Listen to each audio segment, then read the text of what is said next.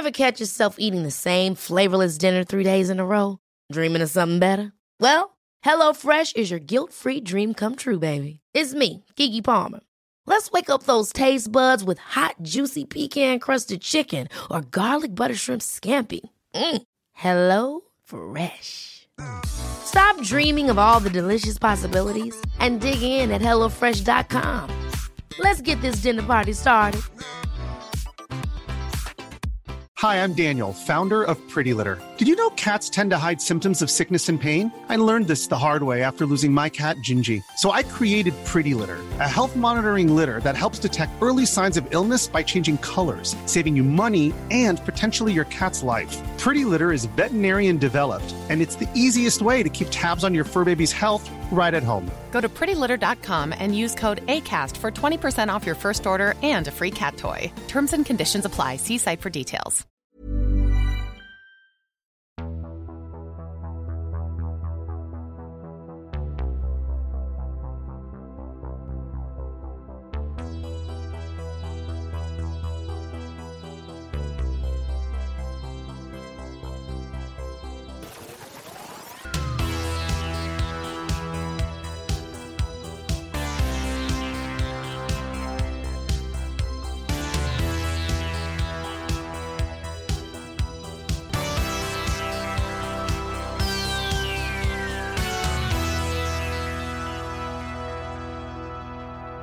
Hello and welcome to a late episode of Mysteries of the Unexplained. My name is Will, and with me this week, as always, is the ravishing, wonderful Miss Universe 1985, 86 and 89, the wonderful Annie Gann. Annie Gann, how are you? It was totally stole from me in 87. It absolutely stole from me, and I'm still sick over it. I tell you, that tiara was mine that year. The gown I had on was to die for. Absolutely to die for. Yeah, but the judges did pick me, and that's what happened. So unfortunately, you can't win every year, Annie, can you? Sorry I'm late this week, guys. It just seems to be the week that ran away with me and therefore made me late. Everything went a little bit wrong. Didn't everything go a bit, do you know, one of those weeks that everything goes a little bit wrong? And now we have the big freeze, and it's absolutely freezing, and I'm actually sitting here in my jacket recording this. Stove talk coming through here. I have the stove lit, and it's nice and toasty. I kind of love this weather. I love when it's like bitterly cold but also a sunny clear morning. That is top tier weather for me. Top tier. Oh yeah. Well, I do love it too, but I was late home from work, hence the stove wasn't lit. Listen, we could go on about stoves for the entirety of this podcast, but do you know what would warm my cockles now? I hate that word cockles. I know it just refers to shells, but I don't like it. But what would warm mine is a little story from you. Perfect. Well, I've got a wonderful story here for you today, and let's get right into it. In December of 2005, true terror began to unfold in a seemingly mundane terraced house situated in the northeast town of South Shields, United Kingdom. The family, who experienced a bizarre chain of events, have remained anonymous to this day for fear that their peers and neighbours would ridicule them. They are known simply as Marianne, her partner Mark, and their 3-year-old son Robert. One evening, the family returned home from a day out and started their regular nightly routine of trying to put Robert down for the night. Everything seemed normal in the home, but when Marianne entered the kitchen, she was greeted by their kitchen chairs, which were neatly stacked on top of one another on the kitchen table. Alarmed and quite perplexed, Marianne called out to Mark, asking him if he had stacked the chairs. But when Mark reached the kitchen, his expression said it all. Had they been burgled? Was there an intruder in the house? Mark, worried that his family was in danger, checked the entire house and finds nothing. The couple said that they were unsettled, but found comfort after ensuring that the house's doors and windows were secured, and tried to put whatever had happened to the back of their minds, presumably believing that the other was playing a prank on them that will be revealed in the morning. But the reveal never comes. Just going to stop there for 2 seconds. I wouldn't be able to sleep that night if the two of us were like, did you do that? You didn't do that. Okay, who did that? Right. So someone stacked the chairs when we were out, and right, I would be terrified. Would you not be terrified? Or what would you do in reality? Like if you came home and into your house there and it was you were Dave and that happened, what would you think? Like realistically, what would you be thinking? Yeah, like I kind of get where he didn't freak out initially. I would just think that he had done it or he had gotten somebody else to do it maybe. Or I don't know, if you had family nearby, you'd be like, did somebody come in and clean the kitchen floor and take the chairs up out of the way as a nice present for us? And my initial feelings are cleaning ghost, and I wouldn't be adverse to one if any cleaning ghost is listening right now. Continue. Yeah, it is given the vibes of Mammy's mopping the floor and she's put the chairs on top of the table, isn't it? Nice ghost. But I wouldn't freak out. We'll continue. I wouldn't freak out just yet, but somebody's messing with me. I wouldn't think ghost yet. Yeah. We'll keep going down the road and see how we got on. Nothing unusual or strange happens for weeks, and after Christmas had passed, they had almost forgotten about the stacked chairs. It wouldn't be until mid-January that they would experience their subsequent encounter. One January afternoon, Marianne climbed the house stairs and found a chest of drawers resting on the landing. There are a few terrifying facts about this incident. Number one, the chest of drawers were heavy. To move it, you would need a minimum of 2 people. Number two, Marianne said that she was alone in the house. And thirdly, she didn't hear it being dragged across the floor. She spent the rest of the afternoon downstairs in the sitting room, terrified. Finally, Mark comes home and sees Marianne is wild-eyed and has a story to tell. He stands listening to her, frantically telling him about a chest of drawers on the landing, when suddenly a gust of wind the couple claims could not have come from an open door or window rushes past them, forcing the sitting room door to slam shut. Later that night, as the couple got ready for bed, they noticed that their bedroom was unusually cold. Just as Marianne drifted off to sleep, she was woken up by an object hitting her head. It was a stuffed toy dog belonging to Robert. Upright, staring into the darkness of their bedroom, she said as she looked around the room, she was struck by another soft toy that hit her in the forehead. Suddenly, toys were hitting the couple from every angle at fantastic force. The couple says that they hid underneath the bed covers but felt a hand grab the blankets and pull them in a forceful direction off the bed. Now that particular sentence did fucking terrify me. I am gone. I am out of that house. I am fucking out the door. Take the child, or if he's throwing a tantrum, leave him there. Fucking get out of there. I'd be on every listing. I'd be on fucking newhome.ie. Get me the fuck out of here. A fucking hand. I'm sorry, a hand. I would actually, no, I'd be dead in the bed. I wouldn't even have to. They'd be taking me out in a coffin. I can't. Well, things are about to fucking go up a gear. Then Mark shouted in agony, "Ah, Marianne!" His body was burning, he said. Later, Mark described the sensation as being scratched by a large, heavy claw. As the sidelight was turned on, it was revealed that Mark's back was covered in scratches, 13 in total. Soon after that, the attack stopped as suddenly as it begun. Oddly, the scratches are said to have completely disappeared by the following morning. From there, the strange entity seems to become obsessed with using children's toys to frighten and panic the family.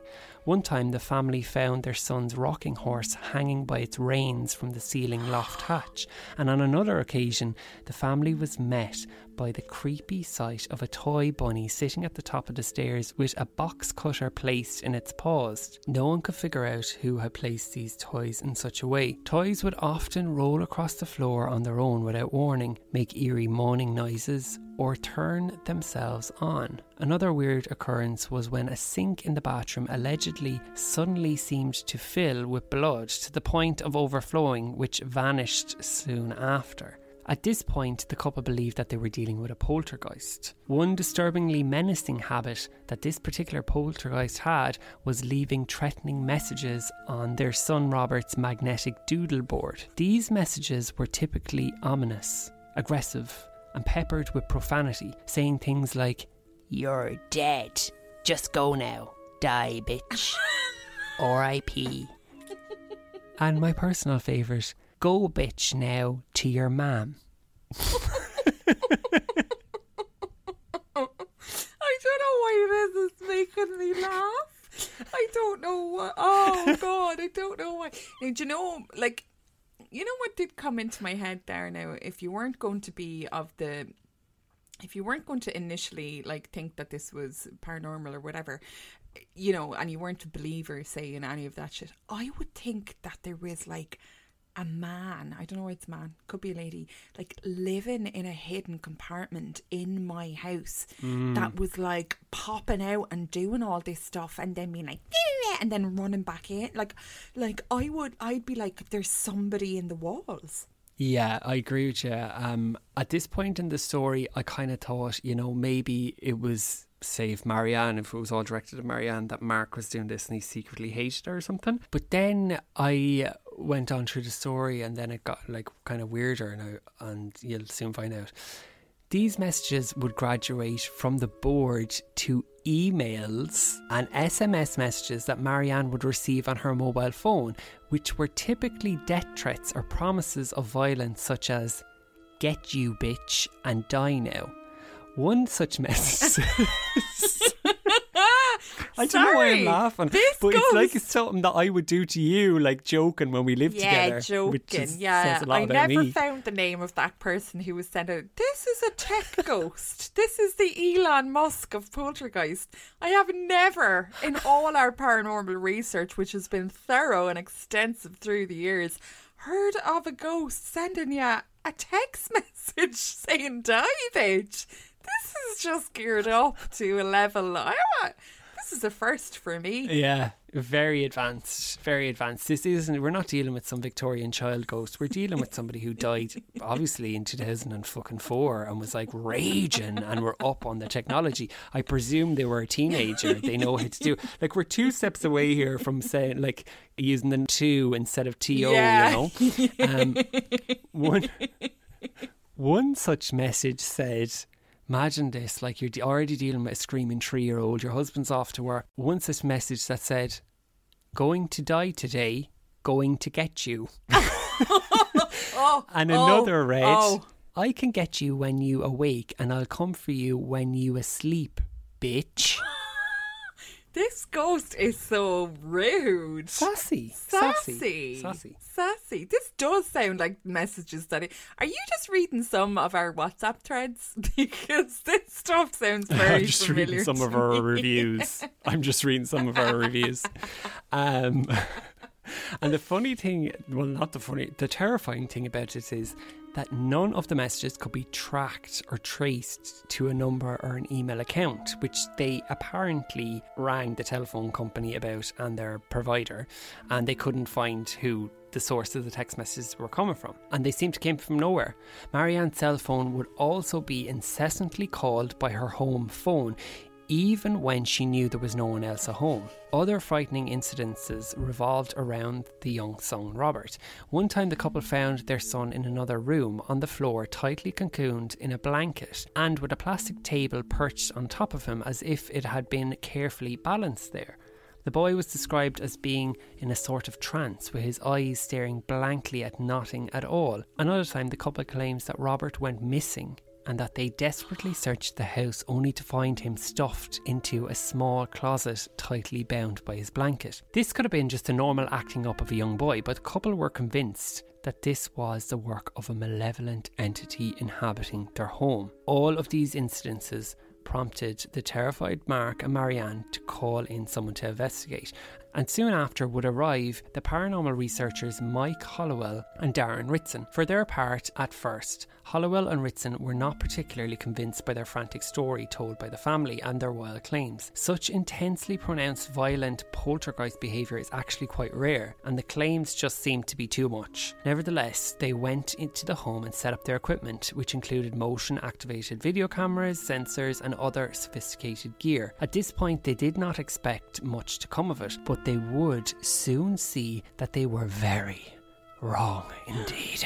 Whatever sinister presence was residing in the house seems to have been rather perturbed by them being there, as it began to escalate its ghostly activity, quite often in full view of the amazed investigators. Toys began to move around, make inexplicable noises, or even talk. Disembodied voices emanated from an old baby monitor. Their gear was often turned off or even broken by an unseen force. On one occasion, even knives were lobbed at them by unseen hands. The investigators also witnessed doors open and slam closed, objects levitating, blankets on beds sliding off, lampshades swinging, strange messages appearing on their son's board or on pieces of paper, and various household items or furniture impossibly balancing at strange angles. Now, what they're referring to with the impossibly balancing at strange angles is actually just a bottle, as far as I am aware. I think it was like a bottle of like Coke or like some soda drink, just balancing like at a weird angle. So listen, pinch of salt.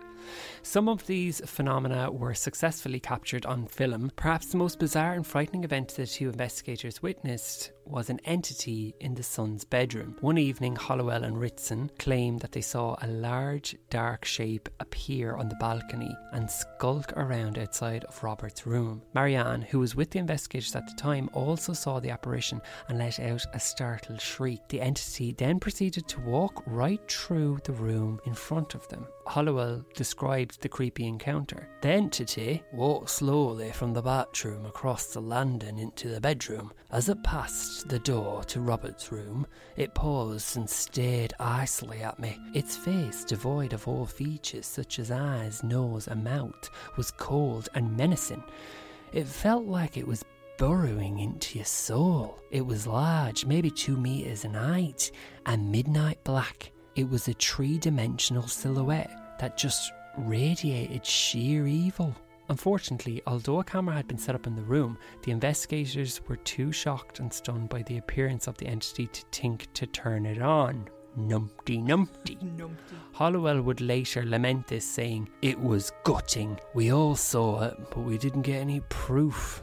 The investigators would get a look at the Phantom Menace in action again when it began to show a rather violent tendency to attack Mark.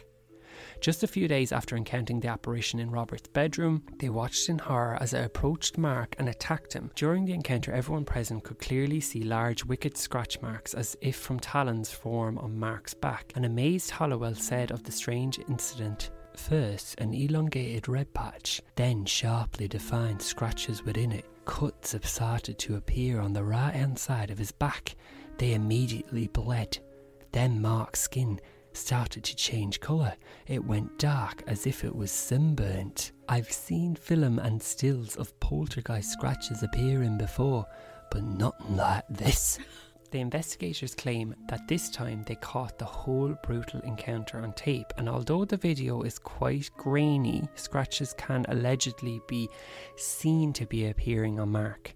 Several other attacks were witnessed, always targeting Mark, sometimes leaving bruises or welts, and at other times scratches, all of which faded soon after. Then, just as suddenly as the poltergeist activity had started, one day it all abruptly ceased, and no more phenomena occurred anywhere in the house. All had gone quiet. In the end, the disturbances and various strange phenomena caused by what has come to be known as the South Shields poltergeist were witnessed by dozens of witnesses, including family, friends and paranormal investigators. Hollowell and Ritson would soon go on to write a whole book on the incident called The South Shields Poltergeist, One Family's Fight Against an Invisible Intruder, and they remain adamant that everything described really happened, and that this is an authentic haunting of an intensity and magnitude rarely seen. They have gone so far as to call it a Premier League poltergeist haunting. For their part though, although there have been no more incidences since, Mark and Marianne remain traumatised by the whole ordeal, and Marianne has said, "We were absolutely terrified. I don't think I'll ever be the same again. If I hear a noise that I cannot explain or something goes missing, then it makes me wonder whether it has come back again. But right now we are just glad that it seems to have left us alone. We found out that its name was Annie Gann. She was a horrible housemate to have." Will, did they stay living in that house? They did stay living in that house. Now, like, listen, you could turn around and say, like, yeah, was this all just made up for them to write a book? I don't know. Maybe it is like all a big elaborate prank or hoax or whatever. But those investigators have denied this, and they've said that Marianne had genuinely terrified them, and that there was no particular way that phenomena that they had witnessed could have been faked, right? Yeah. They did say that they were kind of a bit suspicious of Mark at first because he didn't seem to react like that strongly to the weird things that were going on in the house. Yeah. And he seemed like someone that might be playing a prank, so maybe he had a bit of a sense of humour. They soon kind of ruled that out when he got scratches on his back and stuff, and things got a bit crazy. So yeah, I don't know. Like, it's just a very, very, very, very weird story. It's very weird. I suppose because it was so extreme, and it seemed to like not just start slowly. Well, okay, maybe with the chairs, but then it just like ramped up to a huge degree, like straight away. Like, I suppose the first thing you would think, if it wasn't genuinely somebody playing a trick, well, no, like the sink of blood and stuff like that, like that can't be. I mean, how could you make that happen? So then you're thinking, okay, yeah, it's not actually somebody else doing something to them, somebody who has a grudge or something like that, or a man living in the walls. And then I suppose the next logical thing is like that they did make it up. But in any of these cases, you've always got to look at, like, did they gain anything from it? Like, they didn't write a book about it. The investigators did. Was it a ruse with the investigators that they would like make a book about it and split the profits? I don't know from a book like that whether you're ever going to get rich from it. It just seems like whenever you think about these things being a hoax, because it's so incredible to think that it could be anything other than a hoax, you've always got to think, but why would they do it? Like, what would be there? And if they were going to make it a hoax, then why would they, if it were to be a hoax, then why would they stop it so suddenly? Why would they say, no, it's all gone away, and just keep on living in that house? I can tell you one thing though, if it genuinely did happen, and I know, like, okay, ghosts don't have a postcode, so, you know, you could move like a few blocks down and they might just come with you, whatever, but there's no way I could ever fucking stay in that house. Jesus, when the microwave like pinged, I'd be dead. I'd be absolutely dead. No, couldn't do it. I think for me, and I think you're the same, is the invisible hand grabbing the blankets off the bed would send me into a psychosis that I would never recover from. I'd be in a hospital for the rest of my life. That's it. Bye bye. Annie's gone. I don't know. I'm always amazed, like, if this did happen to people, how they're ever okay afterwards. If you think that's something, and the really creepy thing about this was like all the kids' toys and like the bunny with the box cutter and your child being wrapped up in a blanket, then I was thinking, maybe the child is, this is terrible, it's like maybe the child is a demon. Maybe they had like a demon child and he was doing it. And then he just turned 4 and then he was like, no, everything's okay now. Grant. Who, little Robert? Little Robert. Little Robert is a little angel. Little Robert's a little shit. Yeah, he's a little shit. Anyway, if you want to read more about the story or find out all the juicy details, I would thoroughly recommend The South Shields Poltergeist: One Family's Fight Against Invisible Intruder by the 2 gentlemen that are said to have investigated this whole incident. It's a fantastic story, whether it's real or not. Marianne, if you're listening, Mark, if you're listening, come forth. We would love to chat to you. We would love for you to come on our little indie podcast and choose us out of all the big Premier League podcasts, just little old F- podcast, paranormal podcasts in the background here. We would like to be the ones to interview you. Choose us. I am going to spend the rest of the night sending anonymous threatening text messages to people that I know in my contacts list. I think it might be a great story. And they'll just bang your name into WhatsApp, and then your profile picture will come up, and it'll be all, it'll be over immediately.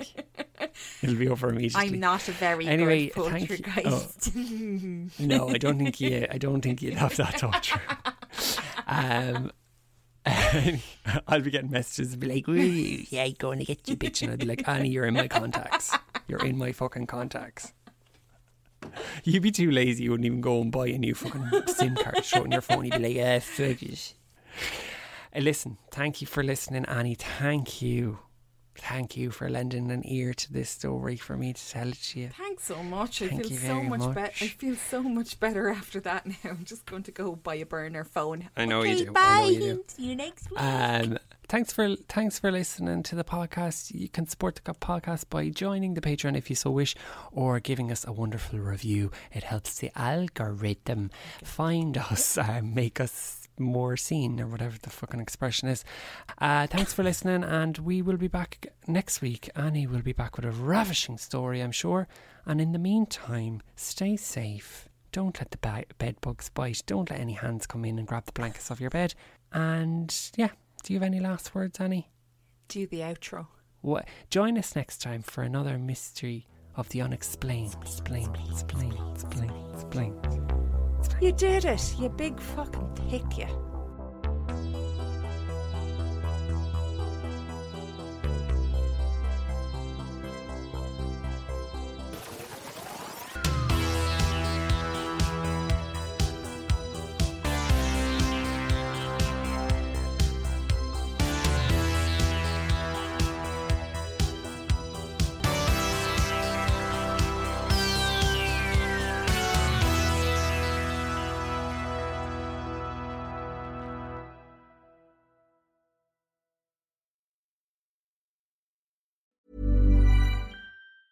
Ever catch yourself eating the same flavorless dinner 3 days in a row? Dreaming of something better? Well, HelloFresh is your guilt-free dream come true, baby. It's me, Keke Palmer. Let's wake up those taste buds with hot, juicy pecan-crusted chicken or garlic butter shrimp scampi. Hello Fresh. Stop dreaming of all the delicious possibilities and dig in at HelloFresh.com. Let's get this dinner party started. Hey, it's Paige DeSorbo from Giggly Squad. High quality fashion without the price tag. Say hello to Quince. I'm snagging high-end essentials like cozy cashmere sweaters, sleek leather jackets, fine jewelry, and so much more. With Quince being 50 to 80% less than similar brands. And they partner with factories that prioritize safe, ethical, and responsible manufacturing. I love that. Luxury quality within reach. Go to quince.com/style to get free shipping and 365-day returns on your next order. Quince.com/style. Want truly hydrated skin? Meet Osea's Body Care Breakthrough Hyaluronic Body Serum. It's clinically proven to increase hydration by 161%. It's lightweight, fast-absorbing, and delivers 24 hours of hydration for silky smooth skin without any sticky afterfeel. Treat your skin to clean, vegan skincare from Osea. Get 10% off your first order with code SUMMER at OseaMalibu.com. That's OSEA Malibu.com, code SUMMER.